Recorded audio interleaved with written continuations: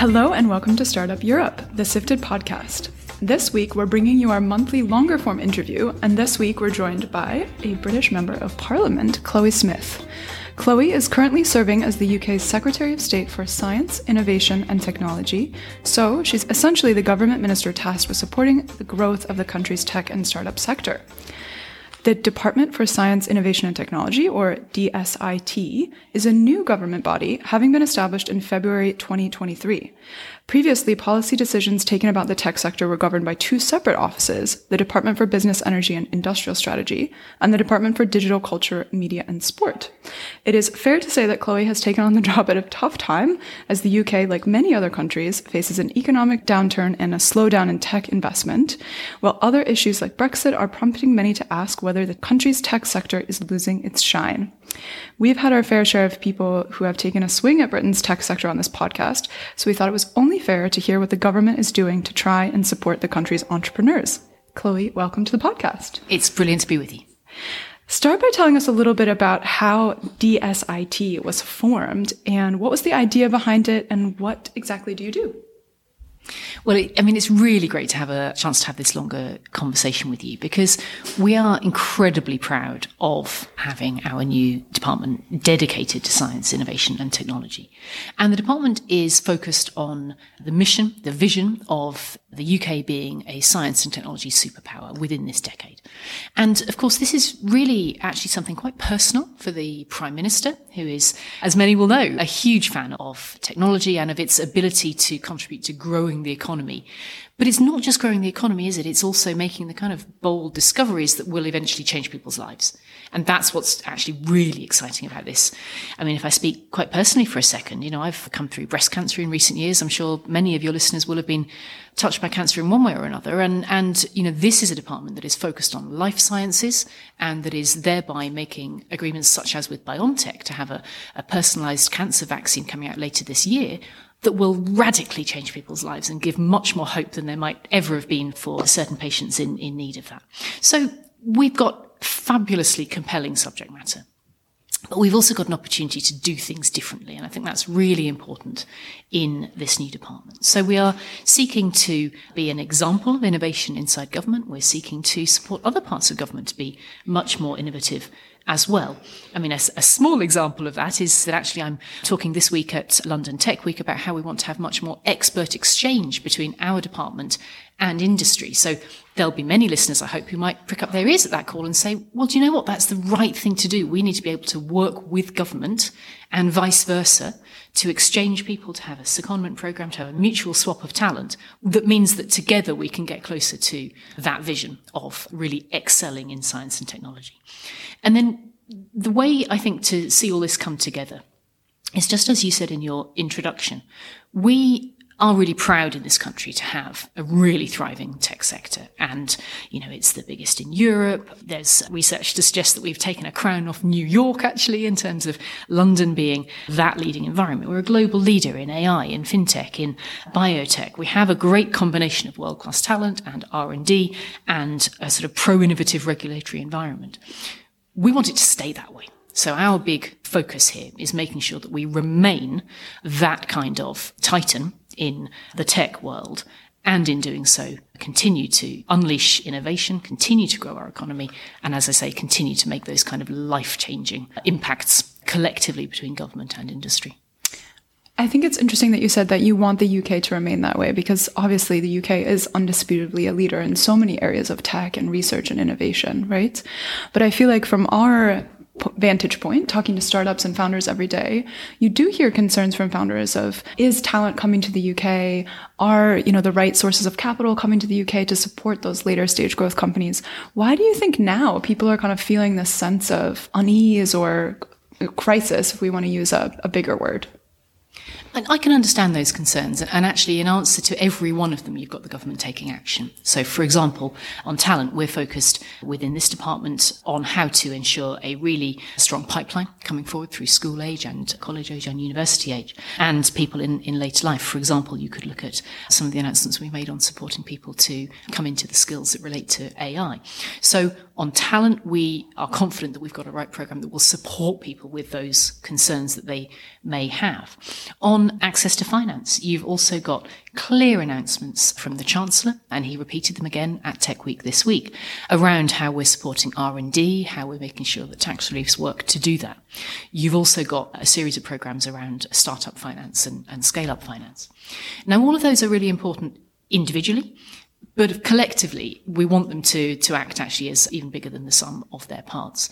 And I think what you might have is firms that are looking at the individual decisions that are right for them. But among them, you see some really clear messaging. For example, Palantir, just last week, said that actually the UK is a magnet for how they want to be setting up their talent and their pipeline. And they said that it's a natural hub for their European headquarters, and in doing so, they're bringing hundreds more jobs here to the UK. So there are really, really clear examples that many firms do see London as their home in that sense, and the UK as their home, and I welcome that. But I can also understand that there may be anxiety more broadly. We've come through some pretty complex politics in the last decade. We've come through a pandemic. We've come through global supply chain shocks, which are, of course, entirely relevant to the tech sector. I mean, for example, we've all focused quite heavily on semiconductors in recent years, haven't we, in terms of a global supply chain? Again, the government is doing stuff about that here, and we can go into that on the next question if you like. But the point is, we have all, I think, come through a period of quite some anxiety. That's understandable. And what we now need to do is to ensure that business confidence continues to rise. You're seeing evidence that it is. A survey from Deloitte just recently said that actually you're seeing the sharpest rise in business confidence among CFOs since the pandemic, effectively. And indeed, PwC is saying similar from CEOs as seeing Britain as a priority investment environment. So business confidence is up. The Bank of England supports that. The IMF supports that with their growth forecasts. I think people can be confident as they look to the future in Britain. So let's dig into a couple of those things, because I think it really is, something that requires that multi-pronged approach that you talked about around capital, around talent, all of those things. Let's talk a little bit specifically about kind of the spin out and R&D side of things. Obviously the UK has created some incredible spin out companies, and I think, again, talking with investors, people say, but the UK could do even more. We could be having even bigger successes coming out of universities. What is the government looking at now to help support that commercialization of high impact research? Yes, a series of actions. And it's quite right. This is absolutely a focus in my department and in the Treasury as well. And we see in particular that we have that really strong success story in terms of top flight universities being here in the UK. Again, we're extremely proud of that as a starting point. But we want to make sure that the extraordinary work that they're doing then comes to benefit and comes to fruition much more widely. And I particularly want to see that coming through in public services, actually, for example. A question that's in the back of my mind every time I see an amazing new innovation is, okay, this is great. So what can I get it to do for taxpayers? What can I get it to do in the health system or the education system and so on? So we are focusing on R&D, as I mentioned already, and making sure that, first of all, the government is investing more in that. So that's up by 30% actually in this spending review period. We're also then focusing on R&D from the perspective of firms, and that's through tax reliefs. And again, you'll have heard the Chancellor talk extensively about that. We've got programs to help firms to startup. So, for example, the digital growth grants, which I hope listeners will have been able to get stuck into and take advantage of. And actually, you're looking there at something that has supported over 22,000 tech businesses, of which, 4/5 are outside of London. So that's actually really important in terms of the spread of talent. We're also looking at ways that we can be sure to support scale-ups, as you say. So here you want to be able to have, an environment that has business confidence, an environment in which you know that you can get the next set of lab facilities that you may need, and we've invested in world-class labs. You want to have an environment in which you might be able to expect a cluster of really exciting firms to be working around you, and we absolutely have that. For example, I was visiting the group of businesses and universities in South Wales that work together on compound semiconductors, and that's a great example of how a cluster helps scale up, actually, because you've got an interchange of ideas and just fizz, really. A lot of fizz is visible in clusters like that. But there's more, I think, that really will bind all of that together. One of the other missions that we have in this department is to have identified and then to support the really critical technologies that underpin so many other sectors that are transformative in their own right, but they underpin so many other sectors. For us, these are AI, quantum computing, engineering, biology, semiconductors, and also future telecoms. And these are industries and these feed into sectors whereby you will have an increase in confidence for people elsewhere in the supply chain. If we get these ones right, you'll have a growth in the economy, but also their existence in a reliable and resilient supply chain will absolutely help firms start up because they depend upon these products. Yeah, I feel like that's also been a big change both in the UK and across Europe over the past couple of years. I would say both policymakers, investors, and founders are awakening to the importance of these kinds of strategic tech because with, supply chain issues, we've seen how fragile, our economies can be. How do you think about the role of tech in sort of that geopolitical framework as well? Well, this is a really, really major part of our thinking at the moment. And of course, I think we can all see that actually every nation is having to think like that. And as we say, we've seen some pretty strong examples of the need for supply chain resilience on a global scale. So the UK government is taking a very forthright attitude here, which is that in those 5 technologies, and indeed in other sectors as well, we want to signal UK strengths and ambitions. We want to invest in the R&D, invest in the talent, invest in the skills that will support those sectors being the best they can be. And in most cases, that will involve building on strengths that are already present here in the UK. For example, in semiconductors, we think it's important to build on our strengths in compound semiconductors. And then from there, growing that industry, again, focusing on the jobs, focusing on the benefits it can bring. Now, in many cases also, we've got then an opportunity to lead globally. And you'll have heard the PM say this at Tech Week absolutely directly in his speech. He wants to lead at home, he wants to lead globally, and then he wants to be able to lead change in public services, as I mentioned. Now, the global leadership point then is actually where it's really getting quite hot at the moment, isn't it? And we could easily turn to AI at this point as a prime example of where we know that we've got real strengths in Britain. We're in a top 3 position. We also know that we've got a regulatory approach that is pro-innovation, but that is adaptable and that is flexible. We've set that out in our AI white paper. That remains absolutely the case domestically. And we also know that we can play a very important role convening like-minded allies to consider the guardrails that may be needed to have this technology developed in the most safe and responsible manner. All of that will, in turn, help, of course, supply chains at home, but I hope also create a more stable international order. Yeah, well, I think it's interesting, Britain has kind of tried to carve a path between the lighter touch or lack of US regulation on AI, right? And then, of course, the EU is looking to enact some potentially pretty stringent regulation around AI. What do you think is the right approach there? Well, for me, the key really lies in being pro-innovation. And that is the approach we've set out in the UK. And I think that's exactly right. We do already have a very well-developed regulatory environment here in everything from, for example, utilities all the way through to how we regulate our electoral laws. And I pick those 2 examples because actually they may be in some people's minds about some of the risks that could arise from AI. We think that we can deliver that pro-innovation approach, that agile and flexible approach, by using the existing regulation that we have and the existing regulators to check the regulation is correct. We will put additional central coordination with that because we do absolutely need to have a horizon scanning function that can ensure we aren't missing anything. But we do fear that it would have been too cumbersome and long, essentially, to rework an entire legislative architecture in the way that, for example, the EU has. We think instead it is much better to be able to keep pace with a technology that is moving this fast, and we do that by drawing on our regulation rather than legislation. I mean, just on the point of speed, had we had this conversation 3 months ago, it would have been a different conversation. Had we had this conversation 1 month ago, it would have been a different conversation. So this is moving abnormally fast as a technology. Your listeners, I suspect, will be either very well aware of that or they'll be at the heart of that. And therefore, we're absolutely confident that the pro-innovation approach is right to get the benefits, to do that in a safe and responsible and principled manner, but to keep pace. obviously, governments are, by their very nature, just slow-moving organizations, right? And so how have you, and maybe you can give some personal insights on this, kept up with the pace of that change, right? I mean, even as a journalist, I feel a little bit overwhelmed sometimes.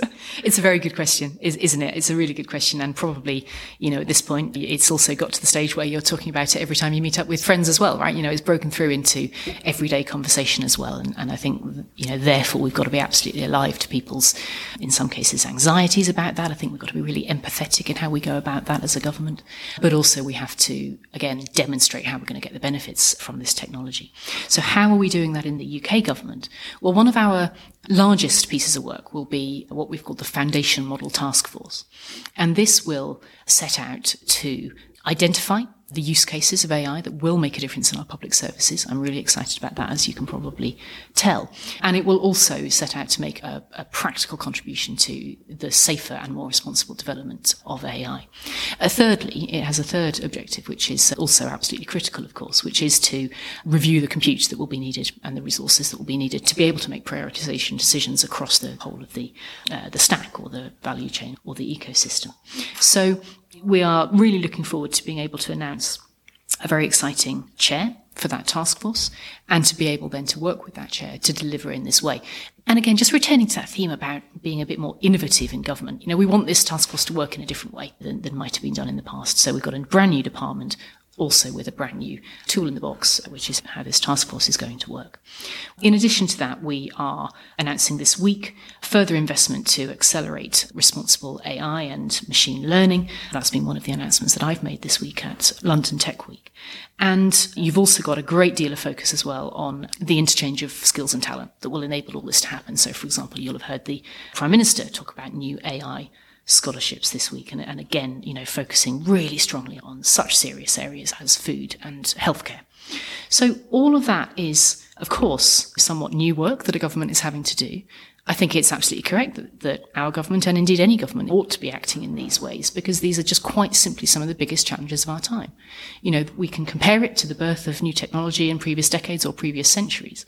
I think when you start to compare some of the potential conceivable risks, then actually you start to feel that this is, even bigger and, simply potentially more existential than anything that's gone before. That's one of the arguments here that we're having to grapple with.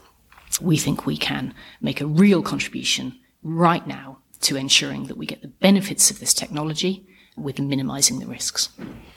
Obviously, a lot of the big players in the most recent forms of AI models are in the US, right? And even we have DeepMind here in the UK, but it is Alphabet owned. Is there a case to kind of jumpstart things for making some sort of a Brit GPT or actually having some foundation models that are actually built by the government? What's your view on that? Well, first of all, I just want to say we are really proud, actually, of what Demis Hassabis and others have been able to achieve in the UK. And again, that's come about because the UK has this really advantageous position in the tech ecosystem, and we want to keep it that way. So I've been in really close conversation with Demis and indeed also the other Frontier Labs, and also all the other groupings of smaller sized firms, the real innovators that are working in other parts of the AI ecosystem. Engagement is really important across all those groupings, and I think it would be remiss of us actually if we were, if you like, only having a conversation at one level. We absolutely need to be having that conversation at every level, because if this is the challenge of our times, then you have to engage, you have to listen, you have to reassure people, and you have to do the work in a serious manner to get all that through. I think the opportunity that we've got, though, as Britain, as leaders, is really vast here. And that's because we stand at the head of like-minded allies, and we stand there with that kind of heritage that is brought by Demis and others that says we've got some expertise here, we've got standing, and we've got the ability to convene partners. So I was having this very conversation at the OECD, where we were just chairing the first global forum on technology only last week. Really proud to do that on behalf of the UK. That, in its turn, builds on many conversations that have been had at the G7. And of course, as you also know, the Prime Minister was in Washington last week having echoes of the same conversation. So Britain has a unique role here to play. That really does stand on the shoulders of achievements of people such as Demis and others throughout British industry. I wanted to change tack a little bit now and talk a bit about later stage companies. Tom Blomfield, who founded Monzo, the neobank, recently has moved to Silicon Valley. And one of his kind of comments about the move was that US capital markets at the IPO stage were much more accepting of tech companies. And there have been other companies from the UK recently like Arm, which has said that it could list in the United States for similar reasons. Tell me a little bit more about how the UK can mobilize that later stage capital and create an environment for these innovative companies to make the jump from private to public. And is pensions a part of that? Big question. Let's unpack it. Let's unpack that. Exactly. Look, first of all, obviously listing is a decision for any individual company. So, you wouldn't expect me to comment on any one of them in particular. But we start from the position here that the UK is one of the world's leading technology hubs. That is beyond doubt, with world-class research infrastructure and open markets that allow for scaling up. And we continue to attract some of the most innovative and also some of the largest companies in the world. If you look at the size of the market, it's absolutely clear that we are one of the largest tech sectors in Europe, and indeed our valuation at $1 trillion is extremely significant in global terms. Now, we want it to stay that way, as I've said throughout this chat. And so that's why you see further action on the table. So you've got it in my department in terms of the actions we'll be taking under our science and technology framework, and we've already covered some of those. But you also see it very much in the Chancellor's plans, in fiscal plans. He will be coming back actually in coming weeks and months with more to enhance our life sciences sector, our green industries, also advanced manufacturing and the creative industries. And within that detail, you will find a considerable package that is targeted at helping firms to start up and scale up in this country. We're also doing some quite detailed work actually in terms of listings. So Lord Hill reviewed listings, and there's an amount of work going on to boost the attractiveness of the UK capital markets in that quite specific way. Turning to pensions and the possibility of gaining more investment that way, I'm actually really excited about this. And indeed, I formerly led the Department for Work and Pensions. And from that side of the government's work as well, we were able to take some steps to unlock, begin to legislate actually for how we can achieve these goals. The Chancellor is really clear that this is actually one of the biggest pieces of work he'll be doing this year. And I think that's really exciting, because what you've got there is a Treasury that understands that there are issues and challenges and is going all out to meet them.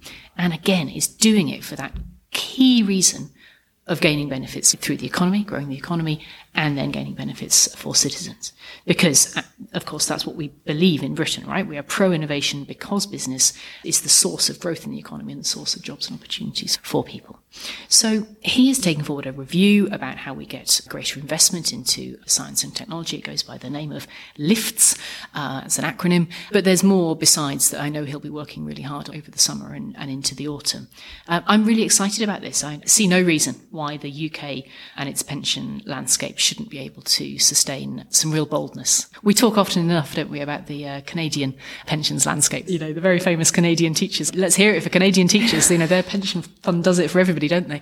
But, let's raise our sights in the UK. Totally. And also give people in Britain a piece of that innovation, right? Those companies are going to be the next huge companies in our economy. So it would be good if everyone could get a piece of that. For sure. I think that's absolutely right, because, of course, actually, if you do this right, then it strengthens the pensions funds themselves, which is, of course, also critical. We should be looking to do this kind of move in a way that is a win-win, because you've got to be able to continue to give people, obviously, the pension security they deserve from their funds, whilst securing those other benefits. One more quick question. Some investors have also spoken about the fact that they're afraid the UK is no longer able to kind of get the tech talent that it needs here. Great people in the UK, but people moving from overseas to join the ecosystem here. How much do you think Brexit is hurting UK tech from a talent perspective? And do you think there's anything to be done around visa reform or anything like that? Well, I think we have almost a hidden gem actually here, which again, we're talking about a lot at London Tech Week, but I think deserves to be recognised a bit wider, which is the graduate route that we have in this country. Essentially, if any company that is listening to this podcast wants to investigate bringing somebody across from top 50 universities across the globe, then they can do so. for 2 years. And indeed, actually, the person doesn't even need to have a job offer. That is actually a really good example of a free flow of talent around the globe based on the highest quality of education, and in this context of science and tech and research. We're really excited about that. Now, obviously, any country actually does need to strike a balance within its immigration system, and there are debates to be had around that. I think it's absolutely understandable that we have wanted to be able to take more decisions of our own accord independently in the UK. And that's what we're now doing, taking advantage of some of the freedoms that follow from Brexit. And in fact, as a side point, if I may add, also in my department, we are legislating at present to gain those very benefits, those very freedoms in terms of data and in terms of digital competition, which we wouldn't have been able to do if we weren't outside the EU at this time. And the other thing I think is just worth mentioning, in terms of inside the EU compared to outside the EU, our vaccines during the pandemic was perhaps one of the biggest single examples of where we were able to move more rapidly than had we been a member of the EU. And there's actually another vaccine type drug that I'm really excited about that's coming forward this year, which is our partnership with BioNTech to bring forward essentially personalised cancer vaccines. Now, I'm hugely excited about that for a very personal reason, which is, as I mentioned, I've gone through cancer, and it's very important to so many others that we get those kind of things right. We are at a crossroads, really, where we can do so much more in our life sciences sector, and we will be chasing down every single centimetre of that freedom to be able to do that. Yeah, life sciences for us too, such a fascinating area and one that we're very excited about. We are at time, so I'm going to let you go, but thank you so much. This was really, learned a lot. Thank you. Thank you for your time.